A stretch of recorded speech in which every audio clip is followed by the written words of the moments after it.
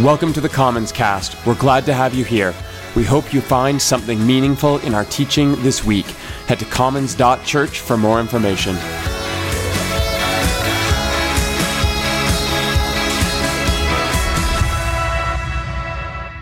Good morning. Welcome to Commons. Super impressed with this crowd getting through the snow.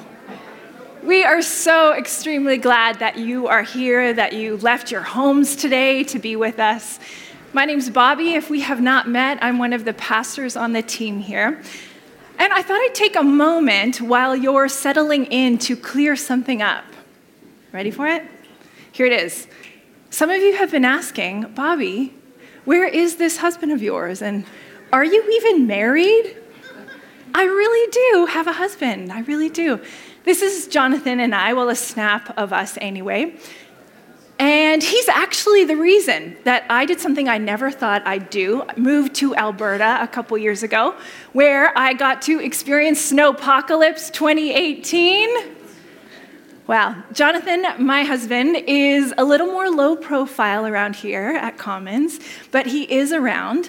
But spotting him is kind of like spotting the ghost cat in Walter Mitty. Like, could that be him? Maybe, is that him? Any Secret Life of Walter Mitty fans in the room? Yeah. Yes, right, it's so good. Speaking of Walter Mitty, there's this line in the film that I've been thinking about all week. It connects to this last message in our Truth to Power series. And the line is not a high point in the movie, or maybe even that memorable. But right at the beginning of the film, Walter, played by Ben Stiller, rushes into his office building, and his sister runs up to him to deliver a birthday cake, like you do. And a family-related exposition transpires, and Walter's sister is rushing to a Grease audition, and she's hoping for the role of Rizzo. And Walter doesn't know who Rizzo is, and his sister explains the part like this. Rizzo, you know, she does a smoking gesture. She's tough and tender. Well, we are making our way through some of the last tough parts of the prophet Amos, and we're moving towards the more tender parts. We even see this tough to tender transition with God. It is beautiful. But first, let's take a look at what we've covered so far. When we opened Amos, we took a look at this notion of speaking truth to power, particularly when it comes to social justice. Amos is this sheep herder turned prophet from the southern kingdom of Judah, and Amos is called by God to take a message of judgment and doom to the northern kingdom of Israel, when times were actually pretty cushy and comfortable. A lot of people then had a lot of wealth, they had a lot of stuff. However, Israel had neglected their identity to be blessing bringers. And now God was coming at them like a roaring lion because they had abused the most vulnerable in their midst. It's like the first words out of this lion's mouth are, "You should be ashamed of yourselves." But, more roar and a little less finger wagging. Well, last week, Scott helped us to understand the particular work of Yahweh's prophets. Amos set himself apart from the other prophets of his day, or we could call them fake prophets, by delivering a message that made his hearers deeply uncomfortable. The number one rule in the prophet handbook is this adage: comfort the disturbed, but disturb the comfortable. And against the backdrop of Israel's success in his day, Amos is there to say, you are not going to stay comfortable forever. There is a dust storm of demise on the horizon, and it's coming right for you. Amos is a heavy message because it's truthful. And from where we sit, Scott helped us to see in Amos, in his judgments, an invitation to live connected to God's generous, gushing stream of justice and righteousness in the world. So yes, Amos's message is mostly pretty heavy, but it does get light. I promise you, it does get lighter. Following the prophetic themes of justice and generosity in this Truth to Power series, today we are going to look at anger. the kind that gets to work at bettering the world. So let's pray together and then jump into the last few chapters of Amos. Generous God, in this moment, we quiet ourselves a little bit to take a look inside. There are circumstances in our lives that make us angry. There are tragedies in our world that make us angry. There are shadows in our own hearts that make us so angry. And we confess our need to hear the truth that you will speak, truth through the scriptures, truth through your Holy Spirit, truth through one another. So loving God, will you empower us to live as Jesus did, with truthfulness and humility and healing for all, right in the wake of anger. May we be aware of your nearness today in surprising places, we pray. Amen. So Amos chapter 7 begins with a string of visions. There are locusts and a judgment fire and a plumb line to measure how crooked Israel had become. And I want to move down to verse 10, where this priest, Amaziah, has an exchange with first King Jeroboam and then later with Amos. And the thing about Amaziah is that he's in bed with power.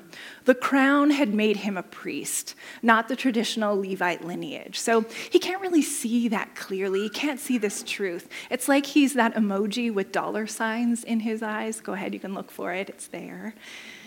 The text reads, "Then Amaziah, the priest of Bethel, sent a message to Jeroboam, king of Israel.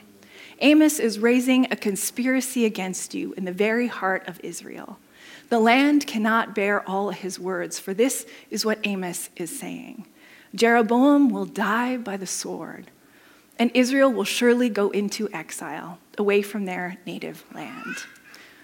See, you may or may not have kind of caught what Amaziah is doing there. He misrepresented Amos, claiming that Amos's message only originated from Amos and not from the divine. Hashtag ancient world fake news. And Amaziah, he skipped all the parts where Amos called Israel out because they truly deserved to be called out. Amos basically says, you have brought this upon yourselves. You have ignored the poor and abused the weak among you. And the abuse was not just concerned with walking by those in need. Israel was kind of actively walking on them. They had sold their own as slaves. They had sexually abused women they were meant to protect. And they had perpetrated all kinds of shady deals against the poor. And Amos was there to hold up a mirror as any good prophet and to say, look in this mirror. You are the farthest thing from who you're meant to be. You have got to know that life is going to get very uncomfortable, very hard for you, because you can't live apart from your behavior. And Amaziah, this priest, responds, get out, you seer. Go back to the land of Judah. And in our vernacular, a summary of Amaziah's posture towards Amos might look like this. La, la, la, la, la, la, la. And not only from Amaziah, but also from all of Israel.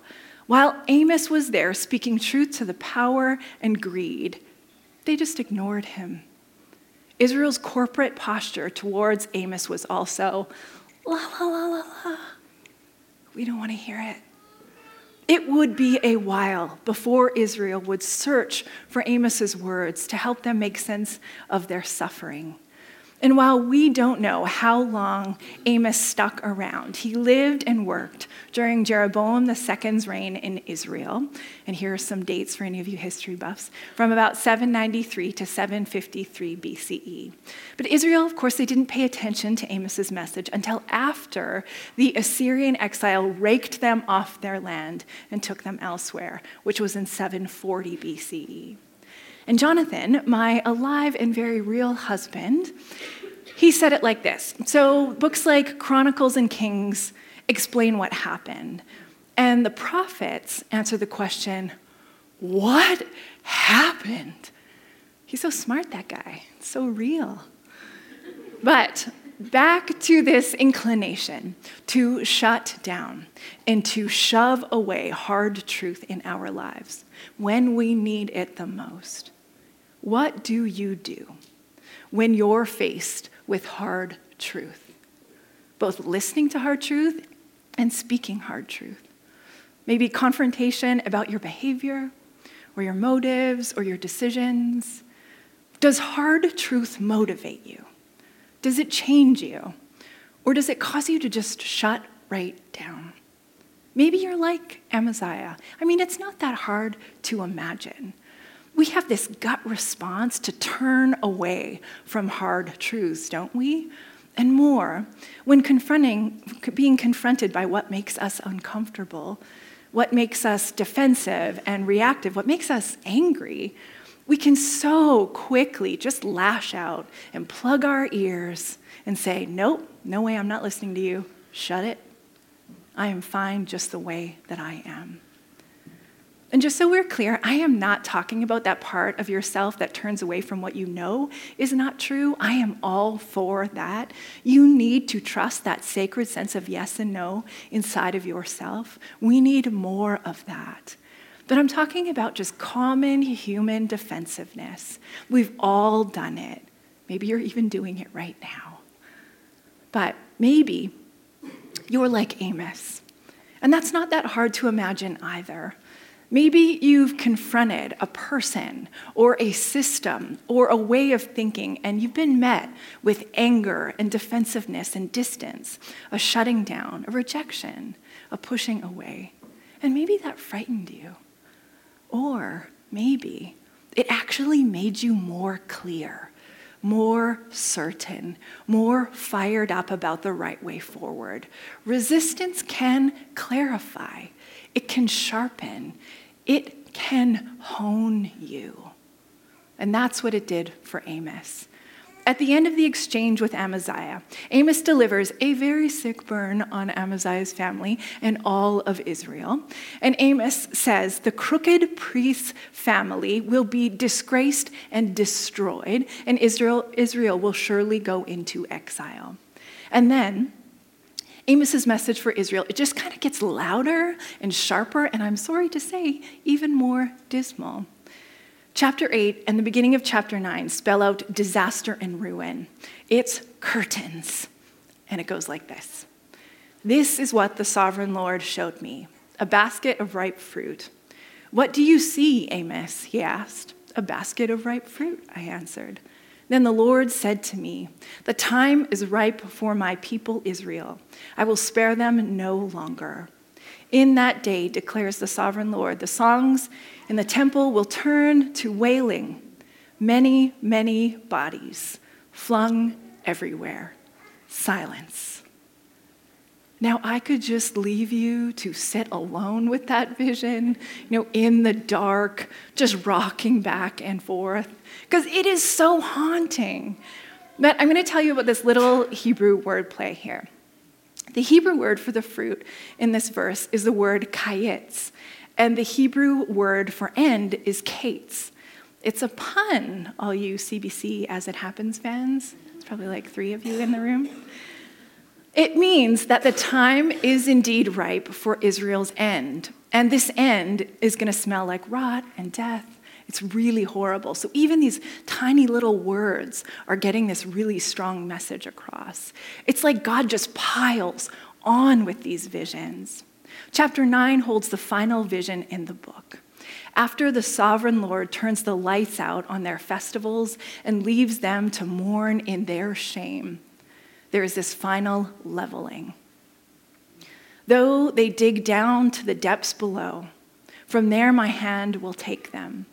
Though they climb up to the heavens above, from there I will bring them down.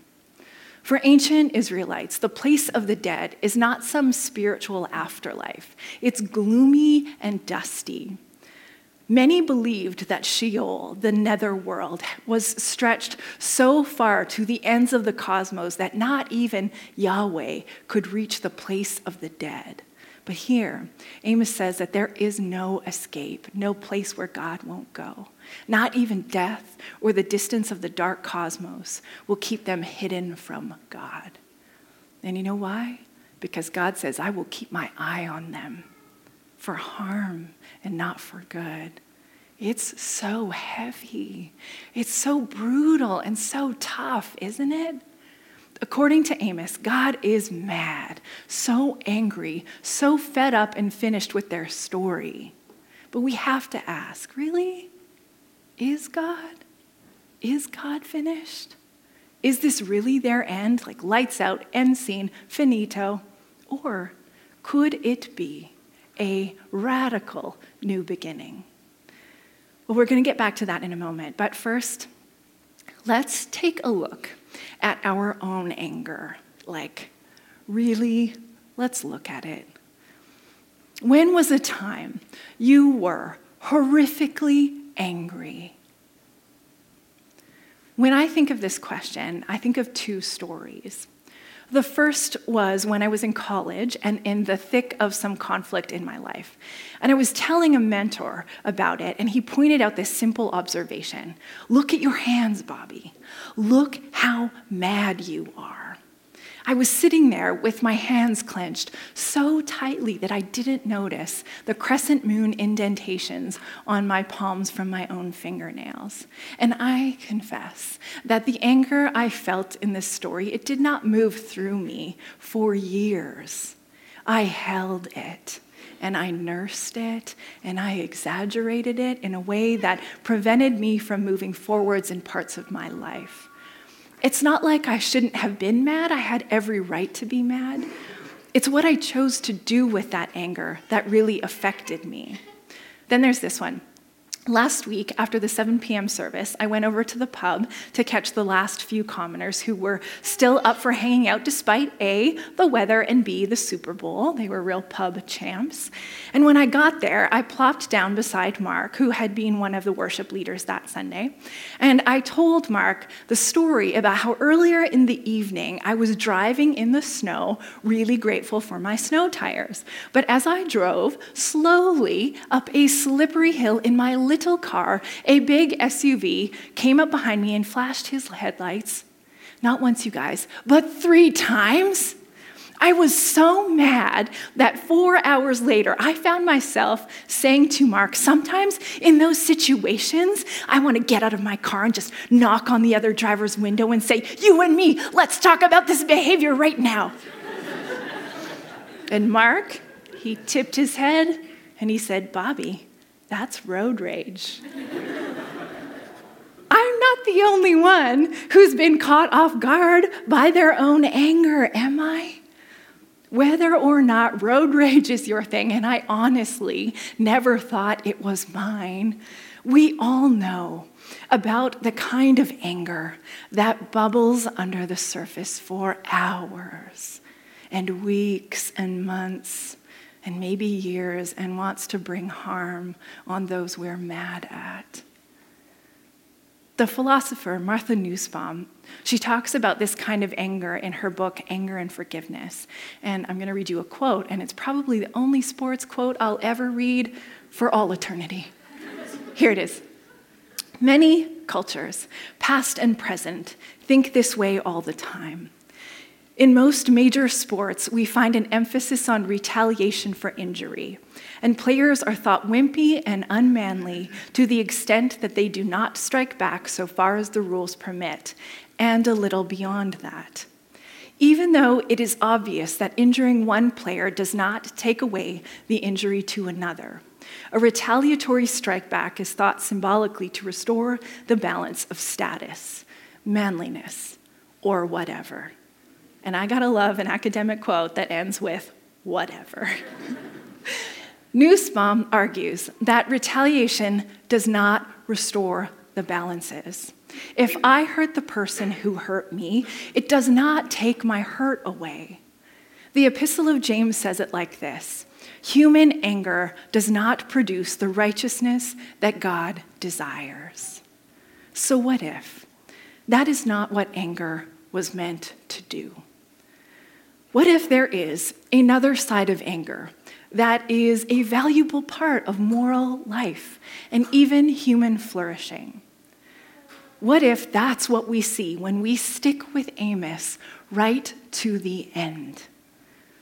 After verses that describe Israel as people shaken like grain through a sieve, meaning that God had come looking for the good in them, but not a speck was found, Amos does this thing where he just spins the camera around.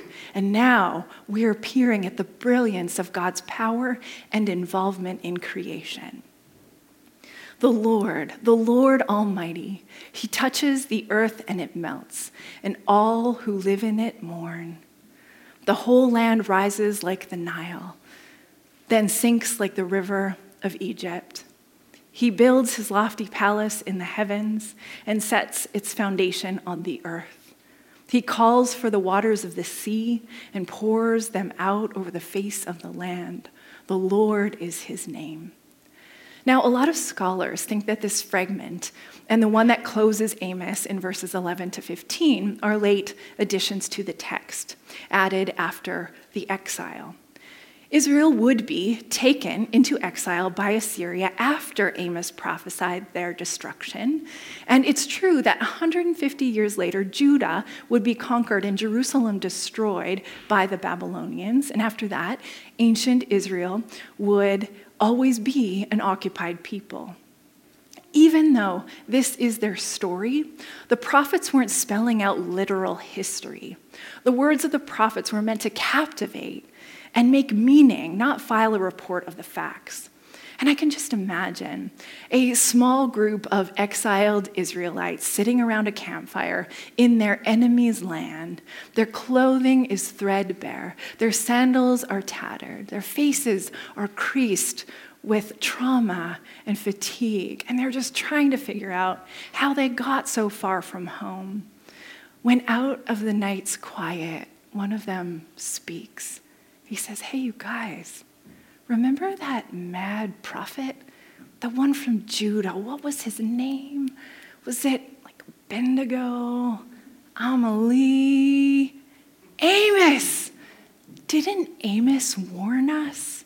And didn't we totally ignore him? Maybe it's time we think about what he had to say." So they'd track down the scroll and they'd pore over it. And then eventually someone would uncover that though God had been angry and terrible things had happened, God had so much more to say on the matter. So the people in exile made sure that the book ended in hope. Whether it was Amos himself or the community together that decided how to end this prophetic message, the wisdom that prevailed was that God's anger is always meant for good, like large-scale good, like good for all good. The epilogue of Amos is known as Israel's restoration. Reading it, we can imagine exile saying, "Yeah, okay, it feels like God is absent. But remember that the world is the Lord's and everything in it. So as long as we walk this earth, even so far from home, God is not so far from us." So let's take a look at this final vision, a message that has more tenderness than you'd likely imagine for the exiles now. I'm calling it the other side of anger. We pick up in verse 15. "The days are coming, declares the Lord, when the reaper will be overtaken by the plowman and the planter by the one treading grapes." Now, we're a little distant from this language, but the Hebrew scholar Ehud Ben Zvi explains it like this, saying, "The produce will be so abundant that the harvesting will continue through the time of planting new seeds." It's a picture of perpetual abundance. Carrying on. "New wine will drip from the mountains and flow from the hills, and I will bring my people Israel back from exile." This is a covenant God, a promise-keeping God, who makes and keeps these promises with the land that God loves, the people that God loves, and all creation that God loves. "They will rebuild the ruined cities and live in them. They will plant vineyards and drink their wine. They will make gardens and eat their fruit. This is not Israel as before either, as in, remember how we used to be so awesome? Can't we just be awesome again? It's not that. It is a new Israel, a people transformed, people who, though they had been under occupation, wouldn't enact occupation on others. I will plant Israel in their own land, never again to be uprooted from the land I have given them, says the Lord your God. This is what's on the other side of God's anger. Restoration, abundance, boundless human flourishing, gardens and vineyards and safe cities, oh my. What if the fact that we can see and feel the force of God's anger in Amos means that our anger can be transformative and hopeful too? Some mystics and peace activists, they say that we should invite our anger forward, that we should picture it like a howling baby, and instead of running from it, we should embrace our anger, and the power of that embrace is strong enough, like a mother's love, to transform fear and hurt into love and trust. Yes, you can get mad, but then put that energy into doing good. After all, there's plenty to be mad at in the world. You don't like the issue of food scarcity? Learn how to support local farmers. Poverty and global inequality make you mad, bro? Get into microloans. Support organizations you admire. You're furious about the wrong someone did to you? Find a good listener or a skilled therapist and work through every speck of your anger. Because if you don't, the one who will get hurt by your fear and your rage is you.